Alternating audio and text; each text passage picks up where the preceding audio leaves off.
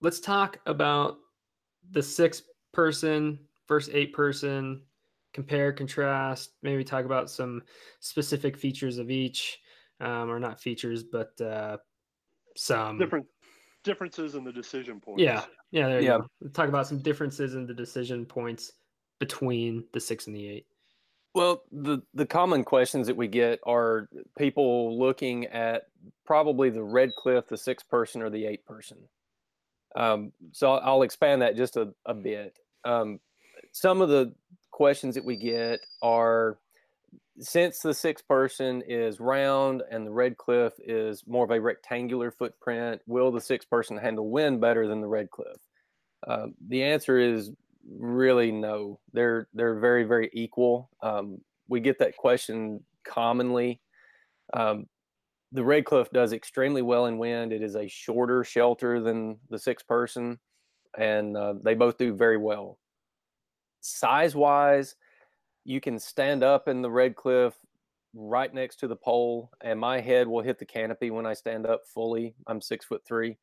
Um, the 6 person is going to be a foot taller, so it's 7'10" at the pole, and I can begin to have walk around room in the 6 person. In the 8 person, which that's a shelter that I have, I've got a lot of walk around room in it. Again, on sizing, you can have a big tent for two in the Red Cliff. You can sleep three comfortably. You can squeeze four ultralight minded campers.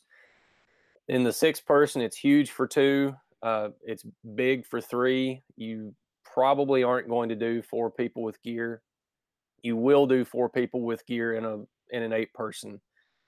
If you're using cots, I probably would not recommend cots in the Red Cliff. In the 6 person, you can do two pretty comfortably. In the 8 person, you can likely do three standard heights. The short 8-inch tall cots work better than the tall cots in our shelters just because of the sloping sidewalls.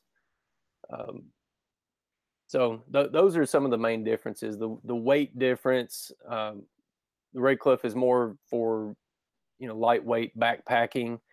6 person is more of a comfortable camp depending on the number of people, and then the 8 person is a really comfortable camp depending on the number of people. I say Alrighty. that's a pretty fair assessment. The 8 person is a very comfortable camp. The 6 and 8, you're still tent camping, but you do have walk around, stand up height, and they're comfortable camps. But the 8 person is at a different level of comfortable camp. I think one of another often asked question, or maybe a concern that people have, is the size of their footprint maybe being too large for a lot of areas that people want to set up. Um, Nathan, take us over the flex pitch and how it could come in real use for some of those people who are concerned about the size of these tents. Well, first off, they are floorless. So if you have rocky ground or small brush and things like that, you can kind of pitch around it, or you can clear the ground some. But if you're in tight trees and you're limited in footprint, the 8 person is going to be right around a 16-foot diameter. Um, the 6 person is smaller, and then of course Red Cliff is smaller than that. But we install guy outs 24 inches up the seam from the stake loop, the main stake loop on all of our TPs. So you've got 10 main seams, 10 main stake loops, and then 10 guy outs 2 feet up those stake loops. You can actually take a section out of the pole or just adjust your pole down shorter and pitch the teepee using the guy outs as your stake loops. And that leaves 2 feet of canopy fabric that you fold underneath. And you can shrink an 8 down to the size, roughly the size of a 6. You can shrink a 6 down roughly to the size of a 4 in doing that. So you've got a smaller diameter, shorter shelter that sometimes that will allow you to squeeze into a spot that otherwise would have been really tight. Let's go over how these shelters, the 6 and the 8, compare to their competitors. There are a few different TP manufacturers out there who make the same size. Let's talk about how they compare directly to their size competitors. Well, first off, we just touched on the flexi pitch. That was something we really pioneered. We do include a sod skirt. Not everyone has a sod skirt.